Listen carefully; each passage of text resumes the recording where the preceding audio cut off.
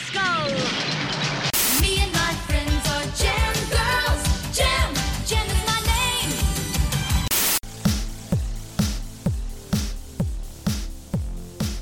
Hello and welcome to Gem Girls, the 80s cartoon podcast where we are watching, discussing, and ripping into your favorite retro cartoons with a special focus on the best worst among them all, Jem and the Holograms. I am Orpheus Jones.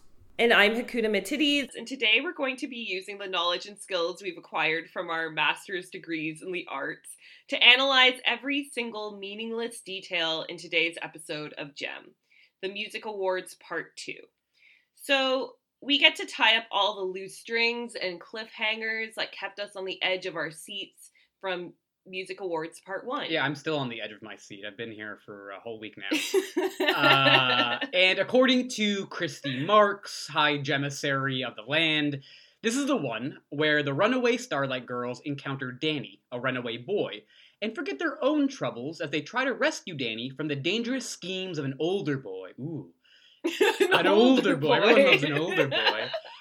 Jem and the Holograms choose to lose out on the valuable music award by doing a benefit for a runaway shelter. Or, not a runaway shelter, the shelter's still in place. It's a shelter for runaways.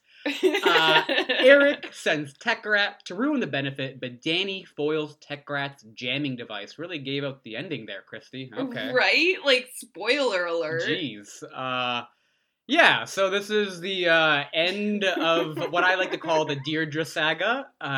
It's gone on for one episode too long, but here we are. Yeah, fortunately, she isn't as much of a presence in this episode. Right, which I did However, appreciate.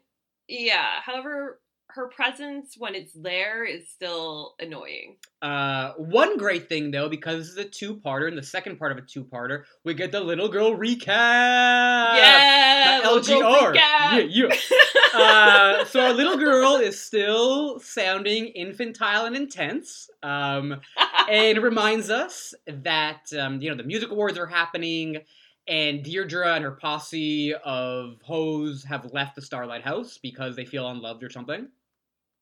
Mm-hmm. And I love that because she's, like, calling a bitch out. Yeah. She's like, Jem and the Holograms were too busy with their fucking music award or whatever to pay attention to these orphans. Dude, yeah, our little girl tells it like it is. A nod to Pizzazz being a extreme bitch by calling child services on Jem, which I loved.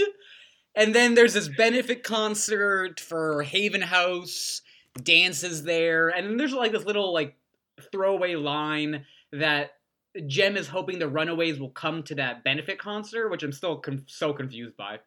I know, right? Yeah. And then the little girl recap ends with Deirdre as, like, a dumb bitch climbing up this tower to see the Misfits show. Chrissy and Bonnie are with her, and then Chrissy's gonna fall, and that's where the episode starts. Yeah, and we're like, oh no, is Chrissy gonna plummet to her death? Cut to the beginning of the episode, like, within half a second, her backpack gets caught on something. Yeah, it's good like, thing oh, she was wearing that fucking backpack that held up her entire body weight off of, like, a loose strap. And she just, like, doesn't fall at all. And she's totally fine, and random little boy who got kicked out of his house last episode is there. He was also climbing. And he kind of's like, yo, also, little girl, come, I'll help you, or some shit. He saves her, basically. Yeah, he saves her. They leave the concert. They're like, wow, like, thank you, Danny. Like, you really saved my life. I also just want to point out that when they learn Danny's name, Deirdre, very sultry, is like, thanks, Danny. And I'm like, okay, Deirdre wants to thank him in more ways than one. Wow. What do you mean in what more ways than one? She wants to thank him with her words and also with her mouth. Outside of words. If you know what I mean. Deirdre, she wants to get her. She's a tween, I get it. She got those hormones kicking in. I thought you were going to say those homos. Oh, well, Danny's definitely a homo, so she's barking up the wrong tree, but still, like, Deirdre has needs too. Yeah, true. She needs to, like, I don't know, play the field. She needs to swing at every ball that comes her way. Exactly, because she's going to get rejected by about 90% of them because, I mean, look at her. She's Deirdre. She's Deirdre. First, her name is Deirdre. 2, that fucking hat. 3, she's the worst. Yeah, no, for sure. So at this point, when they're outside of the stadium, Deirdre informs Danny that they're all runaways. To which Chrissy, like, gets kind of mad. And I'm like, why, Chrissy, are you so mad?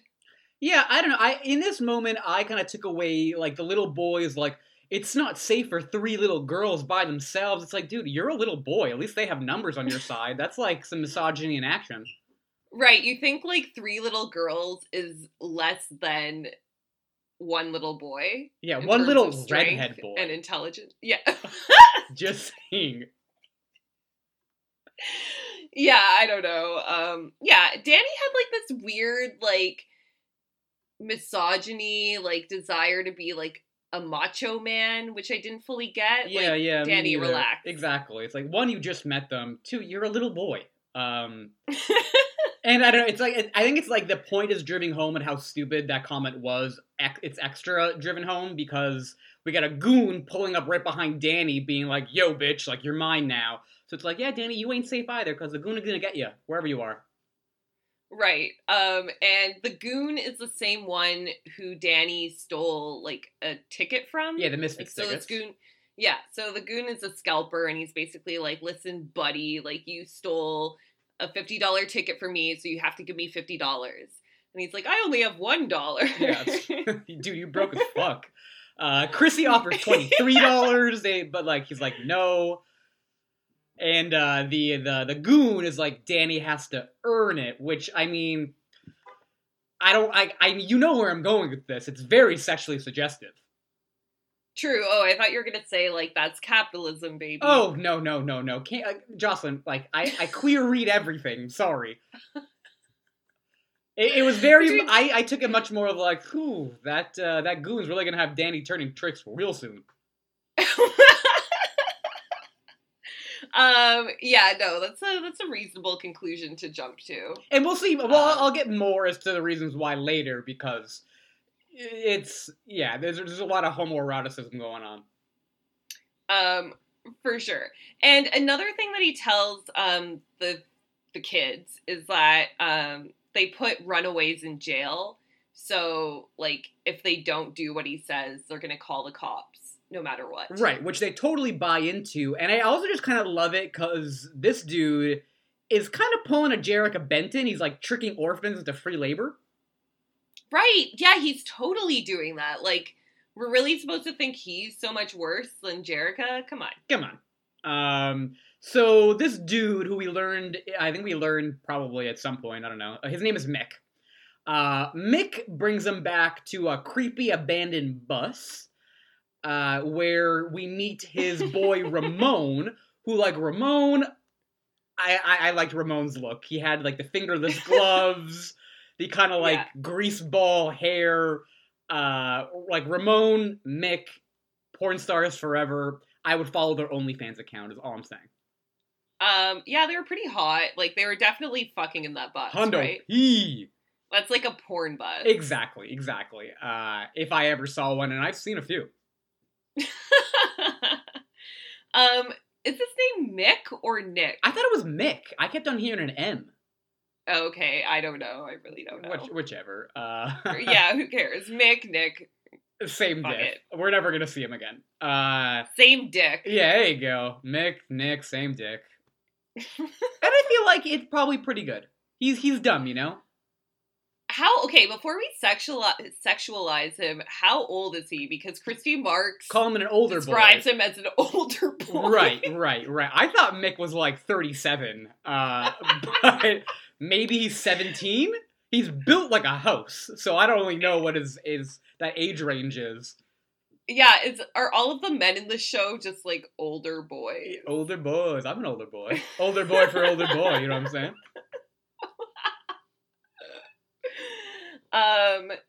So anyways, this bus is super creepy. They basically make the orphans get on the bus, and they're like, oh, there's some peanut butter and bread in the back. I love that line. I was like, oh, cool.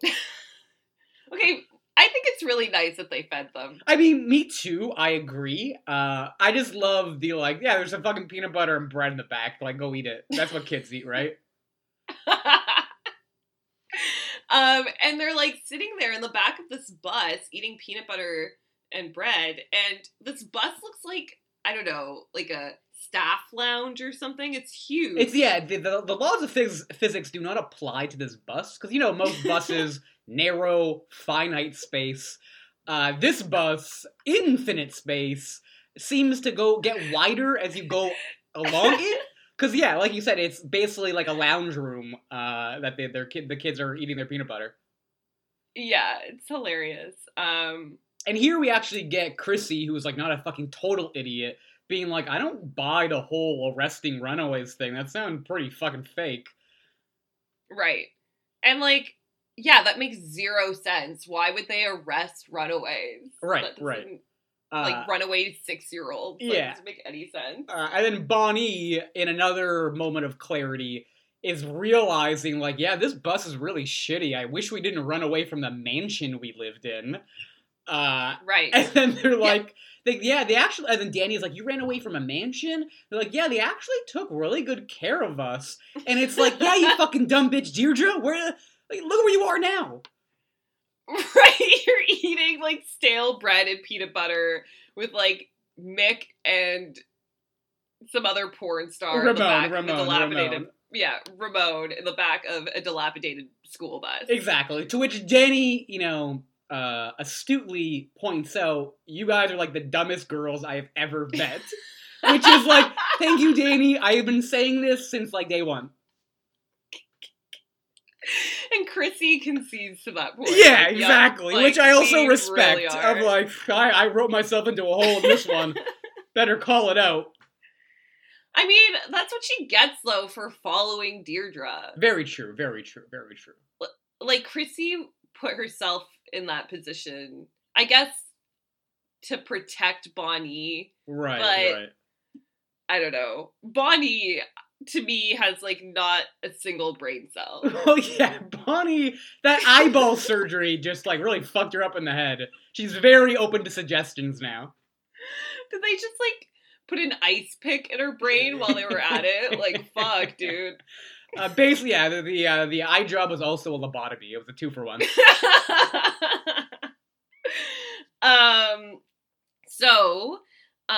In the meantime, the holograms are looking for the orphans, and the guy from Child Services shows up. And it's like, where the fuck are they? And then Ashley comes out, and she's just like, oh, they're handing out flyers for the benefit concert. To which, like, honestly, cred to Ashley. I'll call it out because that was quick thinking on Ashley's feet. She really saved Jerrica. Like, Jerrica's wearing a shitty headscarf. Ashley already knew it was going south. She's like, let me step in here. Right, like, we cannot let a woman with a shitty headscarf and shitty hat collection raise a bunch of at-risk youth. Right, which is exactly what we were all thinking. It's what the social worker was thinking. These kids are also missing, so Ashley, good save. But, like, my issue with this here is that, like, you can't lie to Child Protective Services. Like, you could just say, like, yes, they're missing, like, please help us find them. That is true and very irresponsible on Jerrica's part. Because, like, yeah, these kids are missing, dude. You want all the help you can get. Right. Like, you're not gonna listen to fucking dumb bitch Ashley. Right. To which I also thought it was very strange. This social worker is immediately like, oh, okay, I believe you. But if I don't see those Right. girls at the charity concert that is potentially days away, you'll lose all your orphans. It's like, what, dude? Like, you're just gonna take that bitch Ashley at face value? Right? And, like, she clearly made that up on the spot. Like, everything about her voice and demeanor suggested that that was a lie. Right. But that being said, though, I can understand how one could be taken aback by Ashley's hair and then not really able to register anything else or think clearly for at least 90 seconds. Yeah, he was transfixed, he was hypnotized, he was momentarily blinded. Exactly. It's happened to us all. Don't worry, social worker. I still like your, like, stoic, stern vibe. Yeah. It's very, like, all business all the time, except for the time when you just let this slide and like walked out the door. Yeah, potentially let 3 little girls, I don't know, get murdered at the back of a fucking bus. I know. Yeah, that was good time. Good times. Good times with social But workers. yeah, Jerrica and the rest of them, like the rest of the adults, quote unquote, like were so limp-dicked in that moment. They just let Ashley take charge of Yeah, that situation. exactly. That's true. That is something we should point out of like, yeah, Jerrica and all of the holograms let Ashley take charge of a situation. That's like a literal life or death one. exactly. That's where we are in society, I guess. We're at a low point, people. Not that I have to let you know. Right, we all know. I just want to like shout out Shayna's outfit in this scene. I did not like it. It was like a pink pajama top and bottom moment. But it looked kind of like a dashiki, but like way more like pajamas. Oh, okay. I didn't really catch it. If they went full dashiki, it would have been okay with me, but it just looked like grandma pajamas. Yeah, you can't like walk the line with something like that. And of course, as we already explained, Jerrica was wearing a shitty, like almost like a Tupac style like bandana in her hair, but it was purple and awful. She could never. Oh, she could never. I could never. I've tried. You've tried. I have Michael. tried. I have pictures. Yeah, and I was like, no, this is not for me. Oh man, that was good luck. Anyway, cut to the Misfits, Tech Rat and Eric on the roof about to hang glide. Right. Tech Rat is doing some tech thing. Right. Roxy is reasonably afraid of gliding in a fucking city. Skyscrapers all around. None of them seem like trained for it, or I've ever seen a hang glider before. That being said, though, I really enjoy their hang glider jumpsuits. Me too. I think Roxy looks the best. Roxy looks to be honest. so great. I like Pizzazz's, but Pizzazz's looks like if the Nazis won World War II and then 200 years in the future, she would be like some sort of like, I don't know, prison guard. Ah. Like a futuristic neo-Nazi law enforcement jumpsuit is what I was kind of getting. And honestly, I'm not opposed to that milieu of fashion. To the milieu of fashion, but like the act itself. Of course like, not. what it No one wants a represents futuristic fascist society based off the teachings of Hitler. Yeah, well, some people might. Some but, people like, not might be us. super into that. Not us here Not at us. Gem Girls. We No, like a no, good no. dystopian future, but not a Nazi-based one. Right, exactly. But yeah, Roxy definitely like has the best non-problematic look. Yeah, it's orange. It has like a bunch of straps and stuff like that. It's almost like I don't know, kind of like the straps kind of gave me like Leather Daddy vibes, but not quite. Mhm. It was just enough into the territory of like bondage adjacent. And we love bondage adjacent. Yes, we love bondage. Yes. Yeah, That's, beside it, in yeah. front of it, fully on top, whatever. Fully inside. Inside as well, very crucial. Yeah. So anyway, I really like how when Roxy's like, I don't know about this, man, like this is terrifying. And Eric is like, but it'll give you lots of publicity. Dude, all about that bottom line, I love it. I know. Yeah, so like honestly my question is still like who hang glides in the middle of the city with traffic and fucking skyscrapers. Tech Rat is affixing his laser. Right, because Which he he has a says fucking is- laser. Yeah, like I don't know why they need to test this laser right now in this fashion, but okay. But And yeah, go ahead. he gives it to Pizzazz to wield, which is an interesting choice. Yeah, the wrong choice, one might say. Let me give this weapon of destruction to the most unhinged of the group. But Tech Rat, I'm assuming, is like on the spectrum, so he doesn't understand people. Tech Rat is so fucking weird, dude. Like, I get that he's supposed to be like a weird, like, potentially on the spectrum tech guy who doesn't really like go outside of his lair very often. Nor likes And being touched. Like anytime he's touched, he freaks the fuck out. Yeah, he's like, "Ugh." Don't touch me. Like, his voice isn't even that classically nerdy. It's almost it's like a gravelly, like, I'm gonna murder you type situation. Yeah, it's super weird. He seems like the kind of person who would like actually like dismember squirrels and shit. I don't know. Oh, 100%. I'm sure he'd take, like, you know, in those, like, things that you did as a child to, like, make you, like, you're probably gonna grow up to be, like, a sociopath or a murderer. Tech Rat got, like, high scores and all that shit. Yeah, for sure. And then like his parents maybe like threw him out of the house or locked him in a basement or attic. To which he then, like, you know, did, like, a whole gas leak situation to make it look like it was an accident. And, like, his parents died, and now he's an orphan. But, like, you know, he wanted it that way, because it's fucking Tech Rat.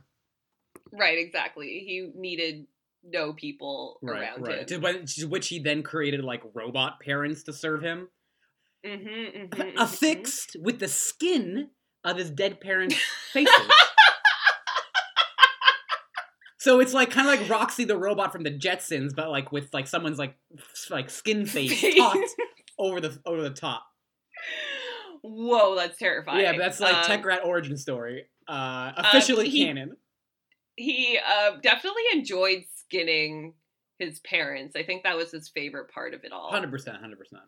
But what made him really, like, blow his load was definitely seeing all the pieces coming together. Like, putting the finishing touch, stretching the face over the robot. Right. He really likes that, like, that taut, kind of, like, twingy, like, ooh, yeah, I just got it perfect, you know? Where you can, like, when you kind of, like, you know, like, poke or, like, flick the skin and it kind of bounces back. That's what, Tech Rat loves that.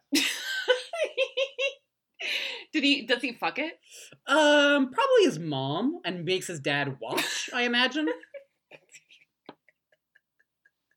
Tech Rat is so fucked up. Yeah, Tech Rat's the fucked up one in this situation. For sure. Let's, like, gloss over that. Because as we launch off of this skyscraper affixed to wing gliders, we got our first song of the episode, appropriately titled, You Want to See the View From Here.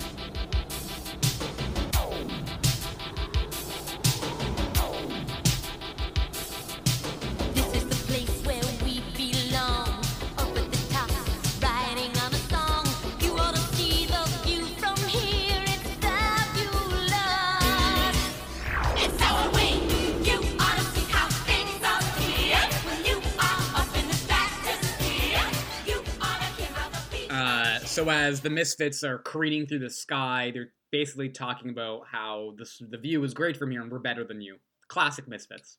Yeah, classic Misfits, like, don't you wish you were us? Like, look at us. Right. We're I do so like great. the constant use of fabulous in the song, though, because they're calling themselves fabulous a lot, which is like, all right, cool. Yeah, you are pretty fabulous. And I like how their hang gliders look, like, match their outfit. Very true. Yeah, great coordination on that front. So basically they're, like, showering the city with flyers for their music award show. They're swerving between buildings. They're causing accidents because they're dropping too many flyers, blocking people's windshields, and they're crashing into things, and people are shaking their fists at them. And yeah, everyone is mad about the flyers. Which, I mean, bad publicity is still good publicity, you know, getting your name Right? out there. And as the song ends, we, like, kind of cut to Starlight Music, where Jerrica is just hoping the orphans will, like, hear about the concert, but much more importantly is what the fuck is she wearing? She is wearing business robes? That's the only way I can describe what the fuck Jerrica Benton is wearing in this scene. Well, she wore this outfit in the episode where they're in China. Oh, And- okay, it did look familiar. Yeah, it's like the Chinese suit, like with some yellow robe and matching pants over it. Yeah. I don't know, It did not look good. I'm gonna just keep calling them business robes, and, like, there's no such thing as a business robe.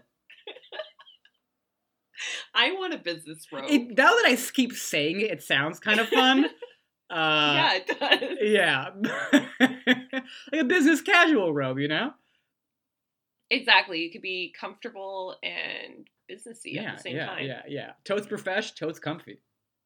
So anyway, Jerrica's nonsensical hope that the orphans will come to this fucking concert aside, she spots Pizzazz flying through the sky on her hang glider, and she's really mad about it. Yeah, she's incensed, because, I guess they're getting this free publicity, or they're seeing the posters, and then we kind of cut back to the Misfits, the other Misfits who haven't died on their hang gliders.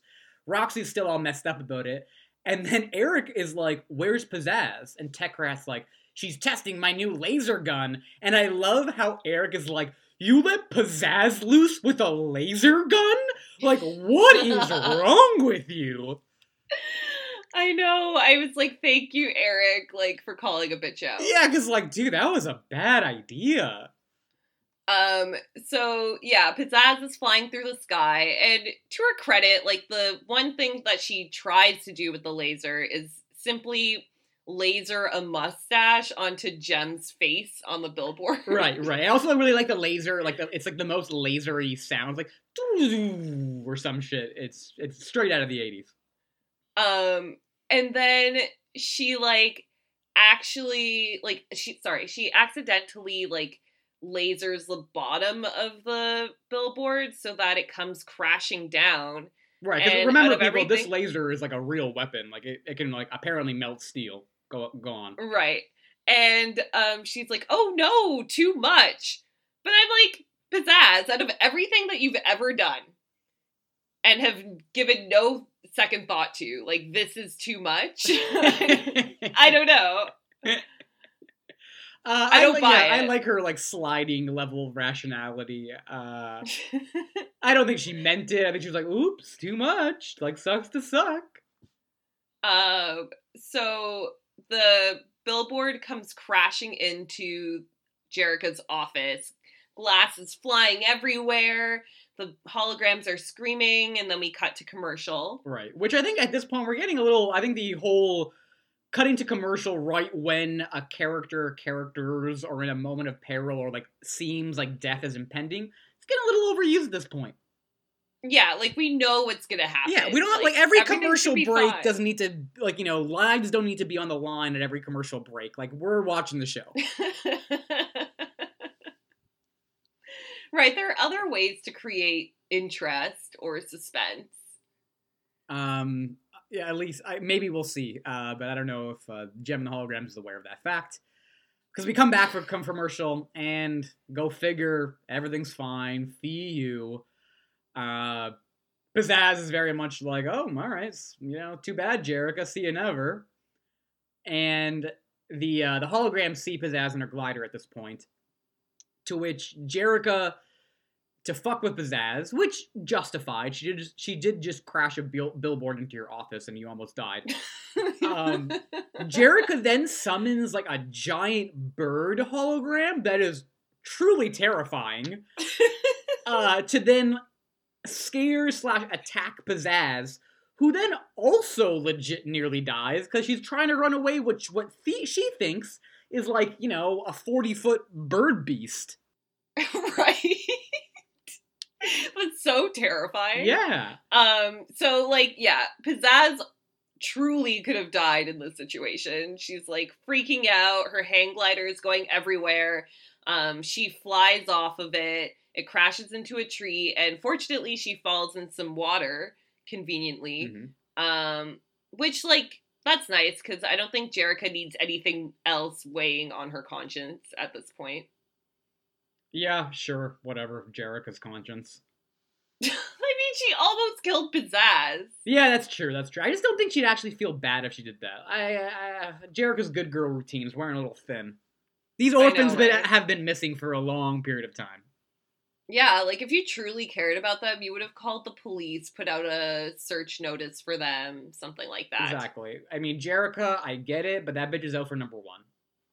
Right. Totally. So then we go back to the abandoned bus with the Goon Boys, Mick and Ramon, queer icons. And they're basically just like ready to work Danny, and I'm just like, OMG, they have this little boy turning tricks on a street corner. This is too much. And they actually even shoo like Deirdre and Chrissy and Bonnie off because they're like, this is boys' work. And it's like, oh, okay, that's also fucking creepy. That's so creepy, dude. Super creepy. To which Deirdre is then like, all right, later, let's just get the fuck out of here. Like see you never, Danny. And I'm like, wow, Deirdre, huge bitch move. Yeah, that was so fucking ruthless of Yeah. her to do. Especially because, like, they're in this jam because of her. Exactly. Like, Deirdre, this is all of your fault. Yeah. To which Chrissy is like, what about Danny? Like, and Deirdre's like, we should go to Starlight House. We can't take care of Nick and Ramon by ourselves. But Chrissy, to her credit, is defiant and follows the boys anyway. Right. So, like, Chrissy, I hate you, but I kind of like you. You got a decent head on your shoulders. Like, you're still following that bitch Deirdre around, but someone's got to keep those hooks alive. Yeah, like, she's kind of stupid and, like, you know, a little annoyingly altruistic, but she does have courage, which I respect. Yeah, I'm like spineless fucking Deirdre. Right, she's just out for number one. Exactly. Like, at all times. In the worst way. Like, not even in a Jerrica Benton way. Because, like, who are you, Deirdre? You don't even, like, you don't need to take care of number one because you're not number one. You know what I'm saying? You're the last on anyone's list. Exactly. Including your own. At least that's how it should be. Right. And then we cut to a sensual, dark room where Eric is peering over the shoulder of Tech Rat. And, you know, like the setting is ripe for some sort of suggestive boy-on-boy action, which is great. Oh my god. I love it. But what I'm saying in my heart is like, Eric, what about your boy Zipper? Like, why aren't you in a dark room peering over his shoulder? Yeah, what happened to Zipper? Zipper was like his bottom bitch. I know. Like that. I think it's just like Eric is getting with the times. He had his muscle man, and now he's got his brain boy. And like, brain boy, I guess, wins out. Yeah, but I feel like Tech Rat doesn't provide the kind of affection that Zipper did. You know? 100%. Zipper was like there for Eric and like choked him out when they were fucking like he likes. I don't think Tech Rat does that. Yeah, I don't know what Tech Rat does. Like, I have no idea.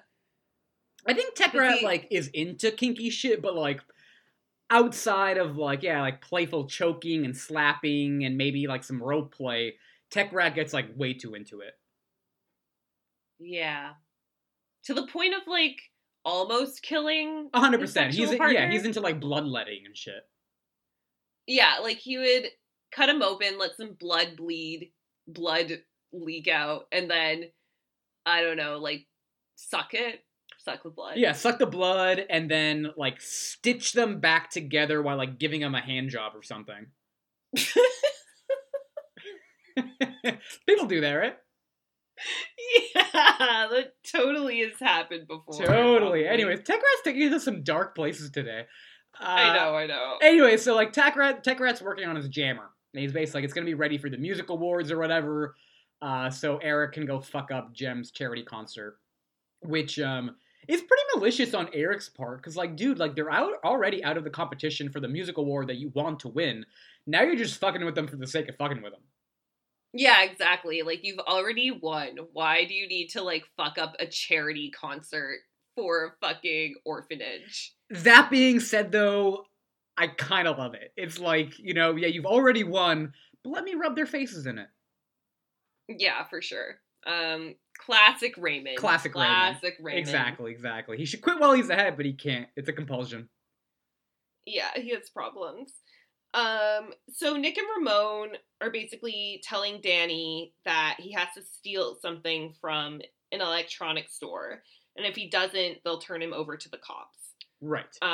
Which, I mean, first flaw, I think, in this plan is, like, you're gonna send a little boy to shoplift electronics? Like, what?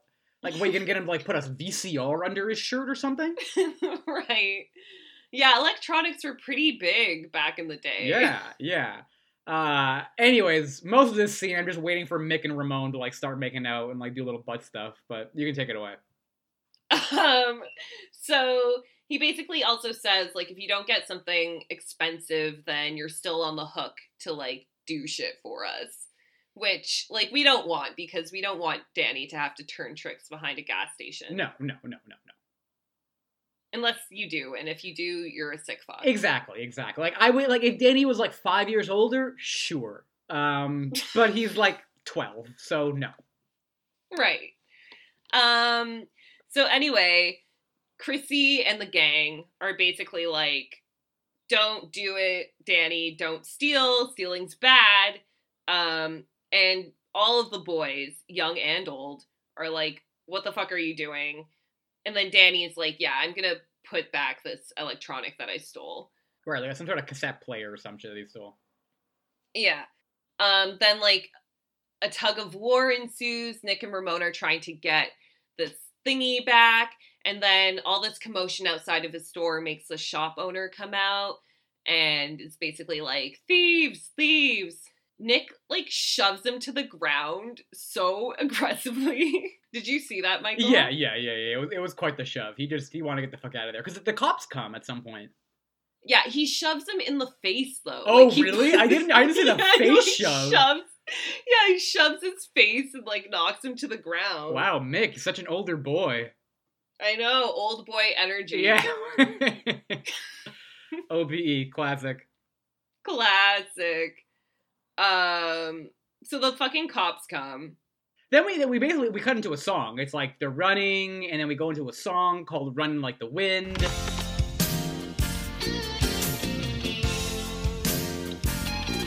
You never dreamed how far it would go. You never thought to look ahead. No. You let it get out of hand, babe. So look where it's led. So look where it's led. You're running like the wind. Yeah, you're running. Fear is in your eyes. You're running. And it's basically, yeah, it's like Deirdre and the fucking the orphans running away from the cops. Right. So the police are chasing them in the alleys. The orphans are running away with the boys. And it's honestly kind of terrifying. Like, the police are, like, hounding them. And, like, the kids look so scared. Yeah. It is pretty intense. But just in terms of the song and the melody, I feel like it's just, like, a pretty blatant ripoff of, like, Proud Mary and, like, Rolling Down the River. Yeah, probably. Like, if you think about that when you hear the song, and then you hear, like, dun dun dun dun dun dun, it's like, I'm pretty sure the exact same melody. Interesting. I didn't notice that. Pretty sure. I also want to give a shout out to Jem's jumpsuit. Is pretty good. She's wearing, and then she's, like, looking at a photo of Deirdre, but the tears falling on this fucking photo of, like, one, bitch, you ain't crying about Deirdre, so, like, kindly fuck off. And also the tears look like tar or something. It was just like, Yeah. I don't know what's falling out of your face, Jem. You get that checked out. Yeah, I mean, like, if she's crying while she's, like, a hologram, like, how does that work? Oh, dude, I don't fucking know. I don't know either. I guess her tears are real. Who knows? Yeah. At one point, I also want to give a shout out because we get a requisite eyeball fade in, fade out. It's a cat eyeball this time. I loved it. Thank you. Okay, that's all I wanted to say about this. Perfect. I mean, of course, we got to talk about eyeballs. Lord of Eyeballs bears mentioning. At least, I think we get another eyeball at some point in this episode. But we do, and it's a really good eyeball. It is a really good eyeball. I agree, but we'll get there. So yeah, the song ends basically with them trying to climb over a fence. With like a bunch of crates at the bottom. Yeah, so they're climbing all these crates to climb over the fence. And they all get over except for Danny, whose leg is snatched by one of the cops. And then Nick throws a disc player at Danny, making all of the crates fall somehow and crushing the cop. Who's, like, seemingly, like, dead, potentially. Yeah. And Nick is like, look what you've done, but it was also his fault. Exactly. Murdering a police officer. And of course, you know, at this high moment of tension, we must cut to commercial. Of course. Which I like this a little bit more for the fact that we already know that the police officer is at least unconscious. It's not like the cassette player is being thrown at his head, and then we cut to commercial, and then after commercial, like, it just veers by and he's unharmed. at least we know what we're getting when we come back to this commercial. And when we do return, Danny thinks the cop is dead, and he's trying to help him. But I love how Mick like gives no fucks at all. Fortunately, though, the cop is not actually dead. He's just like kind of unconscious or whatever. And then the other cop pulls up with my boy Ramon, and the orphans get away in the kerfuffle. Right. And then we get like this, what I thought was like, I don't know, like almost a like celebratory kind of like walking into the light scene, because one police officer has Mick, one police officer has Ramon, and they're like walking off into the distance in this alleyway with like light illuminating from the exit, and like they're all walking towards the light together. And one, I just thought it was a beautiful image. I thought it was a little bit of like a, I don't know, mixed visual metaphor type situation, because it seems very idyllic, whatever way you want to pronounce that. But then part 3 is, this is the start to, I swear to God, like at least 20 different porns of 2 attractive police officers arresting 2 attractive young youths, and now they're going to take them in the squad car and fool around a bit. Yeah. I definitely see that happening too. And of course, like now Mick and Ramon can like bone in prison without society's judgmental gaze. You know what I mean? Because they're a couple gays. Right. I think there'll definitely be a shower scene between the 2 of them. Oh, 100%. 100%. Yeah. But they're always going to miss having their bus, you know? Right. That's where they fell in love.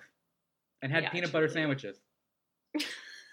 Put peanut butter on their dicks and licked it off. Honestly, I have never done that. I'd be down. I love peanut butter. Yeah. Everyone loves peanut butter. If you don't love peanut butter, I'm sorry. Yeah, get the fuck off this podcast. Yeah, no, that's not acceptable. We love peanut butter here at Gem Girls. Right.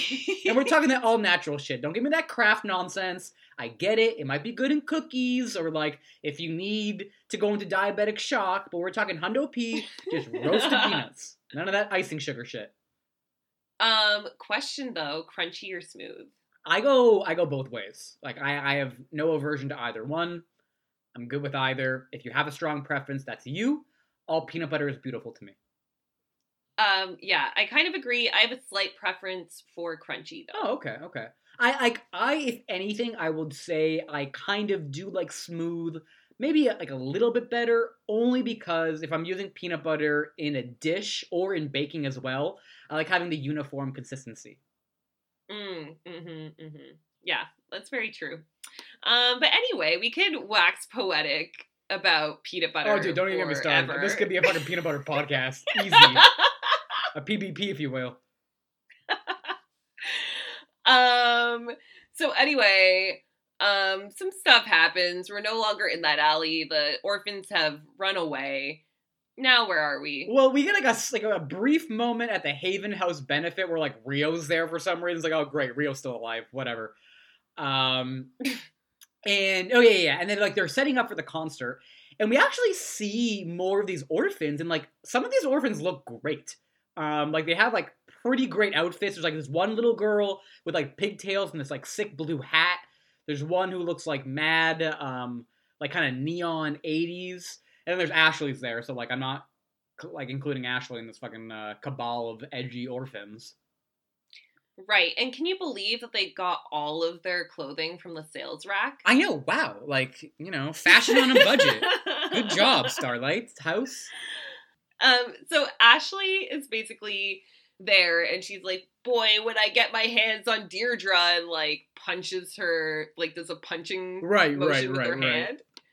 I like that. Me too. I also was like really hoping for like a Deirdre Ashley like square off or like cage match. And I was like, who would win? Ooh. Because they're both I feel like quite offensive. I feel like Deirdre is more muscle. Okay. And like had more like brute force. Ashley will cut you with a rusty shank. Yeah, I think Ashley has more street moves. Deirdre, agreed, more raw power, but I think is more of a little bitch. Right, I think Ashley could take her. Yeah, I mean, look at her hair. Like, yeah, she definitely will shank you. Yeah, for sure. So as these orphans are there, like looking at the show or whatever, the social worker is also here. To which like he's basically like, hey, those orphans that you said were gonna be here aren't here, and Jem is like, oh, can you come back later? And he's like, yeah, okay, sure. But if they're not back, if they're not here when I'm back later, there'll be a reckoning. It's like, dude, you are the most lenient social worker in the world. The lives of children are on the line. It's like, yeah, sure, I'll come back later. It's so irresponsible. But like, okay, it works out for Jerrica, right, not so much these children. To which these children, they're like eating food at some burger joint. Deirdre is like, Danny, you should come to Starlight House. And they're like, oh no, but it's for girls. To which we get this line from Danny of, I'm a guy, I don't need your help. And I was just like, wow, the patriarchy hurts men too. Right? It really truly does. Like, Danny, you're willing to like slum it on the streets of whatever city you're in, starving. You have $1 being at the mercy of like random older boys who may or may not like use you to turn tricks. Ooh, a random older boy. That sent a shiver down my spine. Go on. Right? Who like take you to their creepy fucking bus. I meant shiver down my spine in a good way. I love a random older boy, but go on. Oh my god. And you're willing to do all of that because you don't want to seem like a sissy? Yeah, Danny, like, I understand, because from the brief moment we saw of his home life, it seems like his father was quite toxic in his representation of masculinity.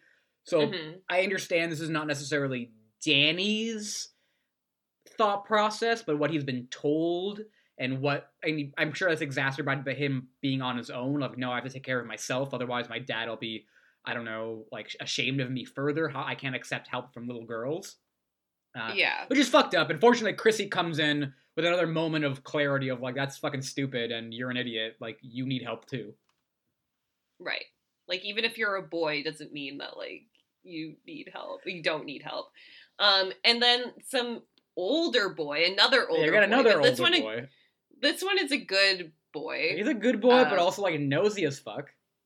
Yeah, super nosy. Like, but to be completely fair, he sees this group of like 10-year-olds, like, without any parental supervision, like eating a burger, talking about, like, having no money, whatever.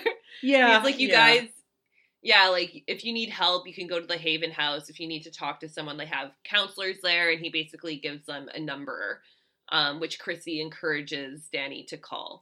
Your take on this character was much more positive than mine. My written note is, mind your own business, pedo.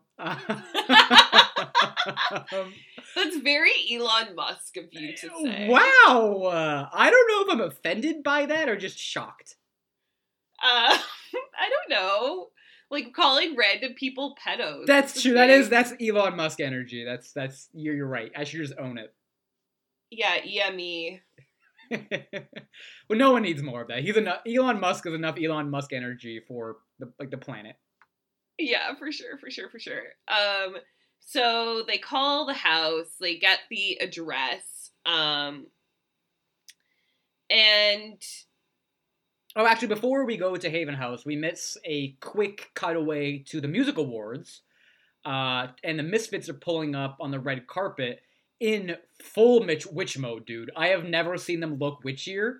They're basically wearing these, like, thin, like, tight-fitting dresses, and Roxy and Stormers have, like, black frill cutting on it, and then they have, like, a red and, like, a blue dress, and then Pizzazz is, like, a black dress with, like, another kind of colored black lining on it, and they look, like I said, it's like spellcrafters or witchcrafters, spellcasters to the extreme. It's great.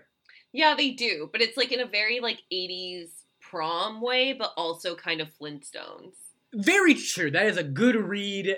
It's those two combined with an aura of the supernatural. Yeah, I really enjoyed these outfits. Me too. I thought they looked great. In this scene though, at one point they like show this girl's face in the crowd, And she has, like, these round white eyes with no pupils and no irises. Oh, that's terrifying. And it was, yeah, it was super creepy. That was, like, a low eyeball point for this episode. You know what? The Lord of Eyeballs takes eyeballs in all shapes and forms. He loves a good iris, but, like, not necessary. Yeah, I mean, like, Synergy doesn't have irises either. The Lord of the Eyeballs stole them. That's the backstory to that. Oh, wow. So now they're just voids. Right. I like that. Anyway, yeah, the Lord of Eyeballs, like, works wonders, works magic in the show. He does. He has a very strong presence. He was actually the unaccredited showrunner. It was Christy Mark's Lord of Eyeballs, but, like, Lord of Eyeballs is like, yo, dude, I'm already a lord. I already got a bunch of eyeballs. You take this one. But also, he doesn't want people to know he's out there being the Lord of Eyeballs. That's true. He runs a very, like, guerrilla tactics influence campaign. He wants the eyeballs at the forefront and very present, but also he doesn't want you to think about him too much that, you know, there's a lord behind the eyeball pulling the strings. Right. No one wants to know that their eyeballs are on strings. Right. Being pulled. Exactly. The Lord of Eyeballs, he works in mysterious ways. We can just leave it at that. Yeah, there's no more to say about the Lord of Eyeballs. I don't want to, like, incur his wrath or anything. Exactly. I love my eyeballs where they are. Lord of Eyeballs, we can stop here. May you rest. Not rest. May you continue to, you know, populate the planet with your all-seeing gaze. That made no sense. Continuing. And as many eyeballs as possible. Exactly. I got 2 of them. If you need them, you can have them. I'm just saying, Right, like, yeah. you know, give me a minute with them longer, please. Yeah, I enjoy sight. Thank you. Best of the senses. Just saying. Yeah. I don't know. I think hearing is pretty good. Touch too. is pretty up there too, I gotta say. Touch? Yeah, it's a sense. Yeah, but, like, what's so good about touch? Dude, I mean, I am not a virgin like you, so I'm aware of the pleasures of the flesh. I'm just saying, it'll happen for you one day, Jocelyn, like, you'll understand. I don't know, some of us are trying to get to heaven, Michael. I know you're too far gone. Dude, yeah, I'm up in limbo with the Lord of Eyeballs, whatever.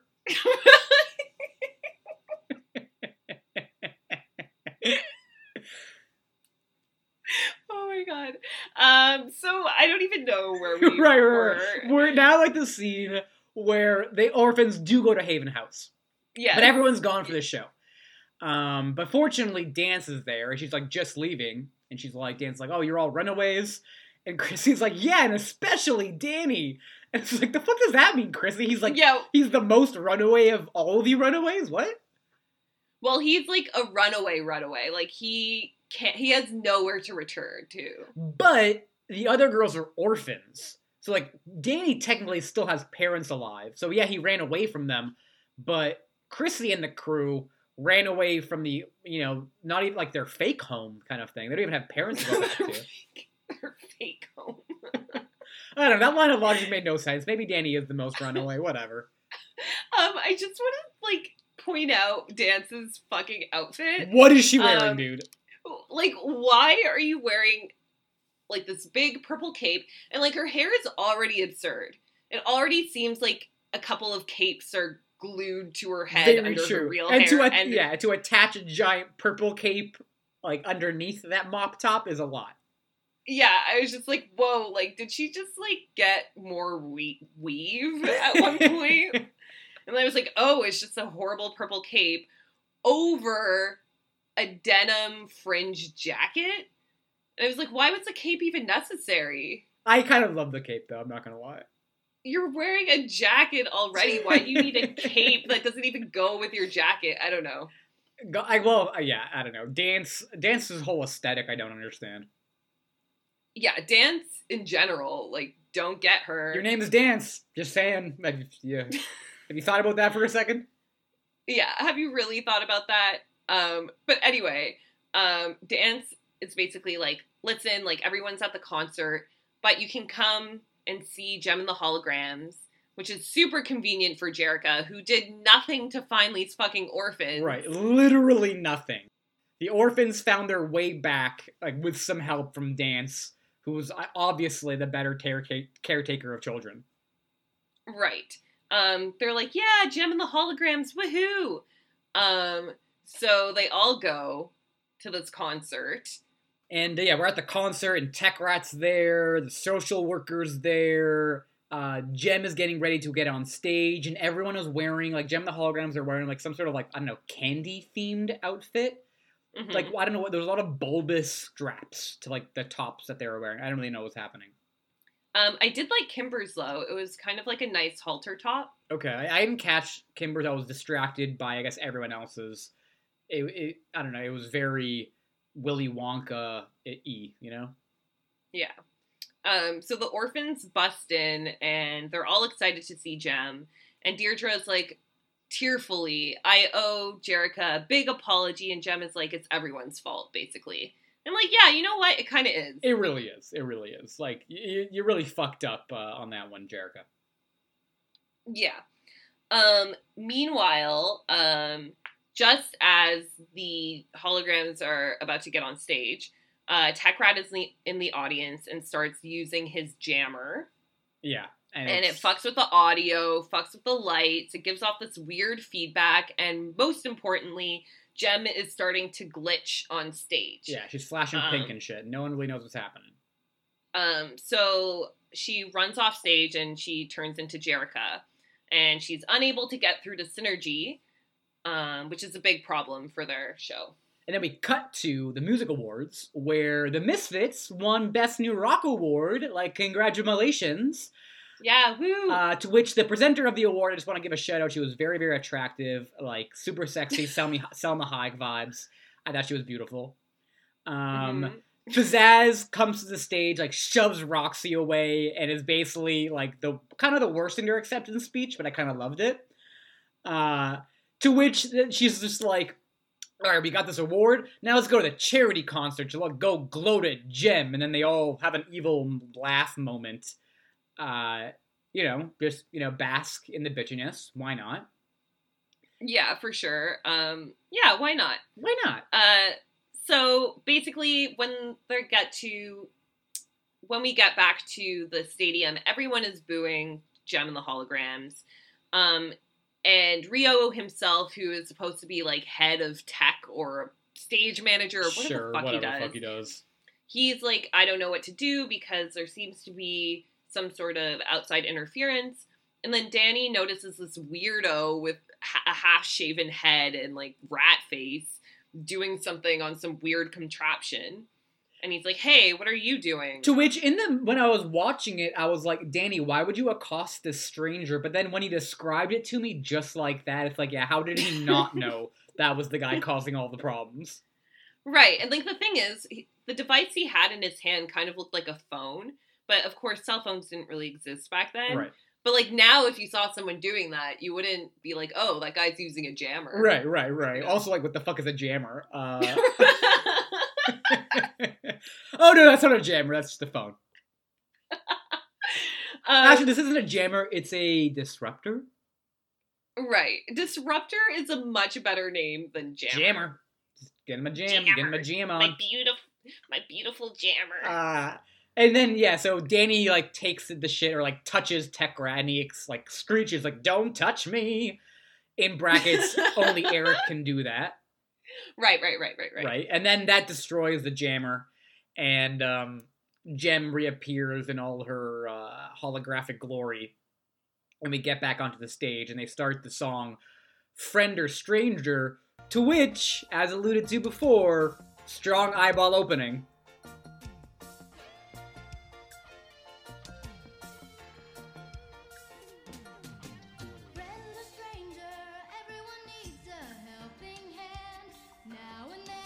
Yeah, was there an eyeball opening? Yeah. I know there was an eyeball in the song. As soon as we start, there's like some sort of eyeball opening, and I was like, okay, wow, all right, yeah, sure. It goes like eyeball opening, maybe space, and then dances twirling or some shit. That's all I really remember. So, like, eyeball into floating keyboards and orphans in space. Right. And then there's a desert with, like, instrument tree things. And then you zoom out, and, like, all of this is happening in Jem's eyeball. Oh, yeah, also beautiful, also beautiful. And then Eyeballs contain worlds. Yeah, eyeballs. You never know. No what one ever happens. thinks about that. No one ever thinks about eyeballs. Yeah, just the magical glory and hidden depths of the eyeball. Every eyeball has a story, Jocelyn. I say that all the time.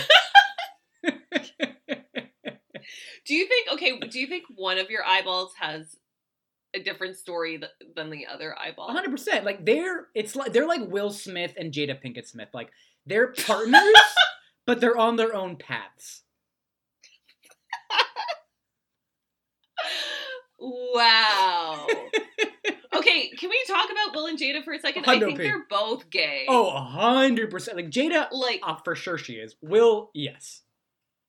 You know, and like they're married, but like yeah, like you said, they're off on their own journeys. Which I mean, I'm so there for that. I think Will Smith is bisexual. I don't know if he's like full on gay. I could see Jada. I think she's maybe more into ladies, but like you know, she likes the P and the D every once in a while. And they just support each other in exploring their sexualities, which I think every couple should do. So your eyeballs are like Will and Jada then? 100%. I think my eyeballs are like, I don't know. I was gonna say Ross and Rachel, but I hate that. Why would show. you say that about your eyeballs? I don't know. Like they're together, then they're apart. Then I have one eyeball, then the other one's gone, and then they come back together. I don't know. All right, you did lose your eyeball there for a while. That's true. Yeah, and then it came crawling back. Yeah, that's so like your left eyeball though to do that. I know. Like I wasn't good enough for you then. Like what makes you come crawling back now? And you were really rocking that eye patch. It was it had frills. You didn't need the eyeball back. Is all I'm saying. Like your right eyeball sold it. She is an independent lady. Left eyeball, like you know, of course I want your eyeballs together, Jocelyn. But I'm just saying, for the happiness of your right eyeball, you don't need the left. Right, and like I don't want my right eyeball to like become comfortable in being a couple again, only for the left eyeball to leave her. Right. Which, I mean, again, and I say this to everybody, it's very important that you let your eyeballs know that they are independent and really support them through that journey. That's a beautiful message. Yeah, and it's true for eyeballs, it is true for fingers, and that's it. I don't want my fingers to run away. Well, no, fingers tend to be a more cohesive unit, outside of for the fucking thumbs, like freak shows. But that being said, you do have to, you know, promote the unique personalities of every finger. You know what I mean? Yeah, for sure. And not enough people do that. Not enough people do it. No one talks about it, which is... No one talks about this. In this postmodern, you know... modern... No, I don't even know. In this... in this hyper-conscious society of race and gender and social norms, I'm just saying not enough discussion is given to eyeballs / fingers. So you know what? Mm-hmm. Like if you're an SJW, maybe you should get your, you know, your warrior spirit. Where does that come from? Your eyeballs. So just like, check yourself. Right, check yourself, check your eyeball privilege. Exactly, check your eyeball privilege. When you look into a mirror, look into the mirror at your eyeballs, not just at your face. It's like one time a day. That's all eyeballs are asking for, you know? Yeah, they just need some recognition, like, come on. So anyways, we're talking about this song. Right? Friend or stranger. Actually, no, we should get back to who your eyeballs are, really. Should we? We shouldn't. We really shouldn't. Okay, we'll come back to that. We'll get back to the discussion of the identity representations of Jocelyn's eyeballs at a later date. Right, yes, I think we need to meditate on that. Very true. So yeah, this fucking song happens. I'm also pretty sure it is a form of mind control. Because I don't know, like, didn't you get like kind of culty vibes from this song? Like, it's very hypnotic, and like everyone's holding hands at the end. And yeah, I just thought it was, I don't know, some light form of brain domination. No, I totally got that because not only are they holding hands, but they're like swaying side to side. Right. Like they're in a fucking trance. Exactly. Yeah, totally. It's like some real kumbaya shit. Yeah. Not in the good way. So like the orphans reunite in this music video. Deirdre and Ashley like reunite, and for a second it looks like they're about to smack down, but instead they hug, which is super lame. Yeah, soup's lame. And probably like speaks more to that mind control theory, Michael, because like they would not do that otherwise. Exactly. And then it's pretty much like the song, and then the song ends. And Eric is, I don't know, I guess super pissed off because the show went on. I was a little bit like, that's unjustified on your part, Eric. And Pizzazz, who's clutching this music award, also seems to be engulfed by this hypnotic melody, and either sees the light and like sees that her selfish acts had, no real purpose and meaning, and why is she always looking out for number one, and then she drops the award, which is like made of glass or something, which is also a representation of her selfishness. Mm-hmm. Or, much more likely, she is entranced by this mind control, drops the statue, has lost all brain capacity, independent thought. Okay, I'm gonna offer a third alternative. Okay. So I think that she's like, she feels defeated because she realizes that Jerrica is so far beyond like ego and all those like worldly trifles like awards and whatnot, that she just like gives up and drops the award because she's like, fuck, I can't defeat Jerrica.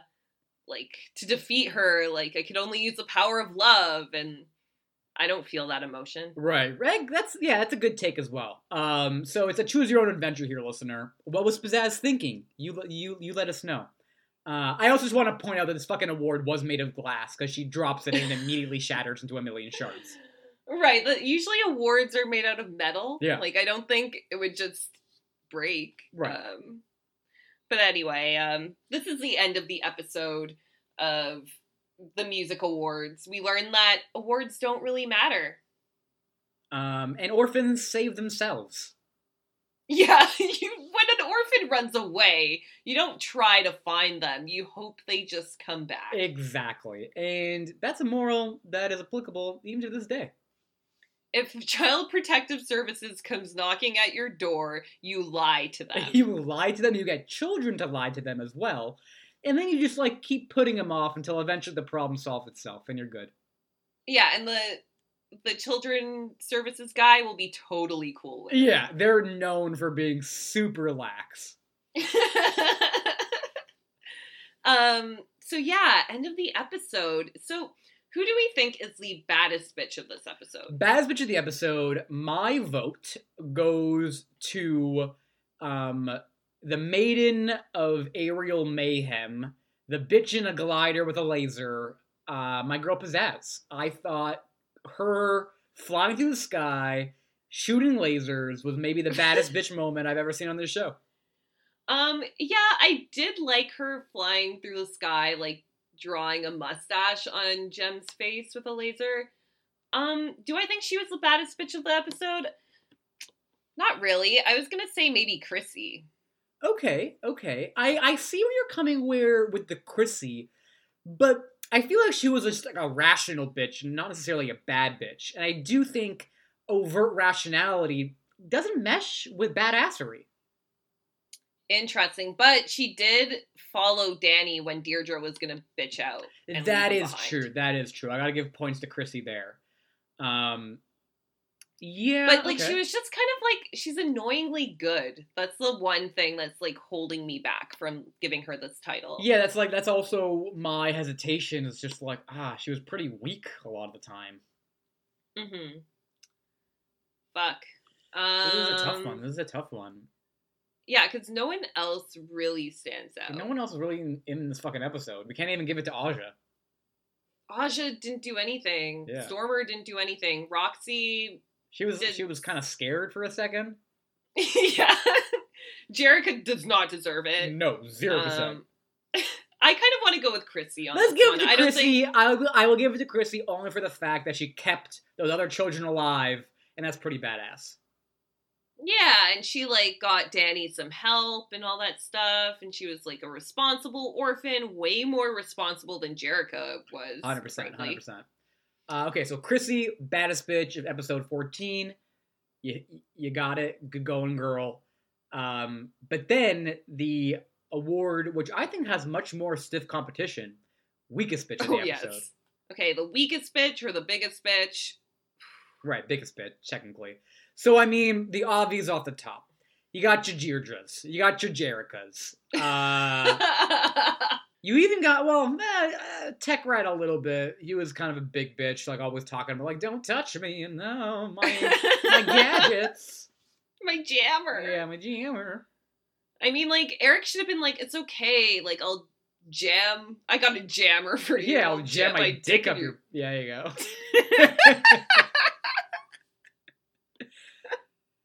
Nice. Yeah, I kind of enjoyed Tech Rat. He didn't really bother me that much. So really, so then we're talking about a Deirdre versus Jerica showdown here. Yeah, okay, so Deirdre, off the top, like, the worst. She's the worst orphan right now. Horrible fashion sense. Was going to bitch out on Danny, even though she got all of the girls into trouble. Yeah. What else did she do? You know, she... Well, wait, was that Chrissy or was it Deirdre who got him to go to Maven House, whatever the fuck it's called? No, that was Chrissy who got him to go. Okay, so yeah, Deirdre literally did nothing except be the worst. Okay, so of course, you know, Deirdre had a lot of, like, high-profile moments of dumb bitchery, but my argument for Jerica is... One, she's not a fucking little girl and should know better. And two, I feel like she was like a huge bitch about really not doing anything to find these lost orphans. Mm-hmm. Yeah, I think that was, like, highly problematic, and she's, like, trying to lure them back in by showing them how good of a person she is by doing a benefit concert. So it's like, you're not even doing this benefit concert for Haven House. You're doing it so that you look better, so that you don't have to actually go out and find the orphans yourself. Right. And she also, like, never, like, went out to go look for them, at least that we really saw. And it's like, Jerica, like, what are you doing? Like, where are your priorities? That was mad bitchy. And then you lie to the children's services guy. I mean, which is, like, kind of funny, but, like, also, like, what? No, Jerica should get this 100%. Yeah, she also wore that, like, fucking purple scarf thing. Dude, she wore that, like, weird business robe Chinese outfit. So true, you're right. You are not in China, madam, and you shouldn't have worn that in China. Right, you should have worn that never. Exactly. That is not a look that you can pull off, my dear. Jerica can't pull off business robes. We'll see if anyone else can. Forthcoming line of fashion from Gem Girls, the business robe. Right. Yeah, for sure.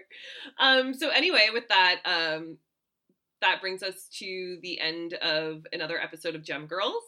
If you want to follow us on social media, you can definitely do that on Twitter, Instagram, and on Facebook. All of our accounts are Gem Girls Podcast, all one word.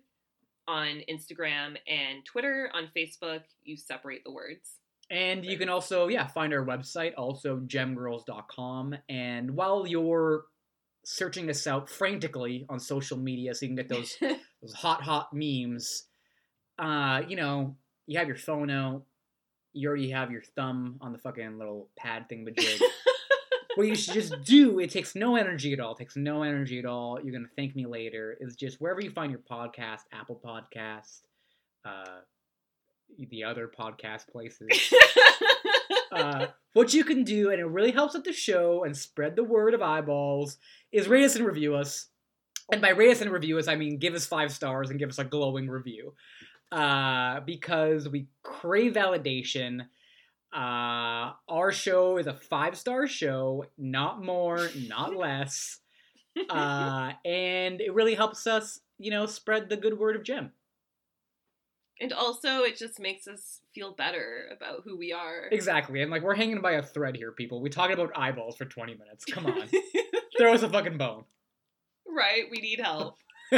Desperately. And that rate or review will really help us. Right, we don't need, the help of a mental professional. No. We just need validation. In the form of your 5 stars on Apple Podcasts, or wherever you find podcasts. Right, so with that, I'm Hakuna Matitties. And I am Orifice Jones. And until next time, faithful listener, stay outrageous.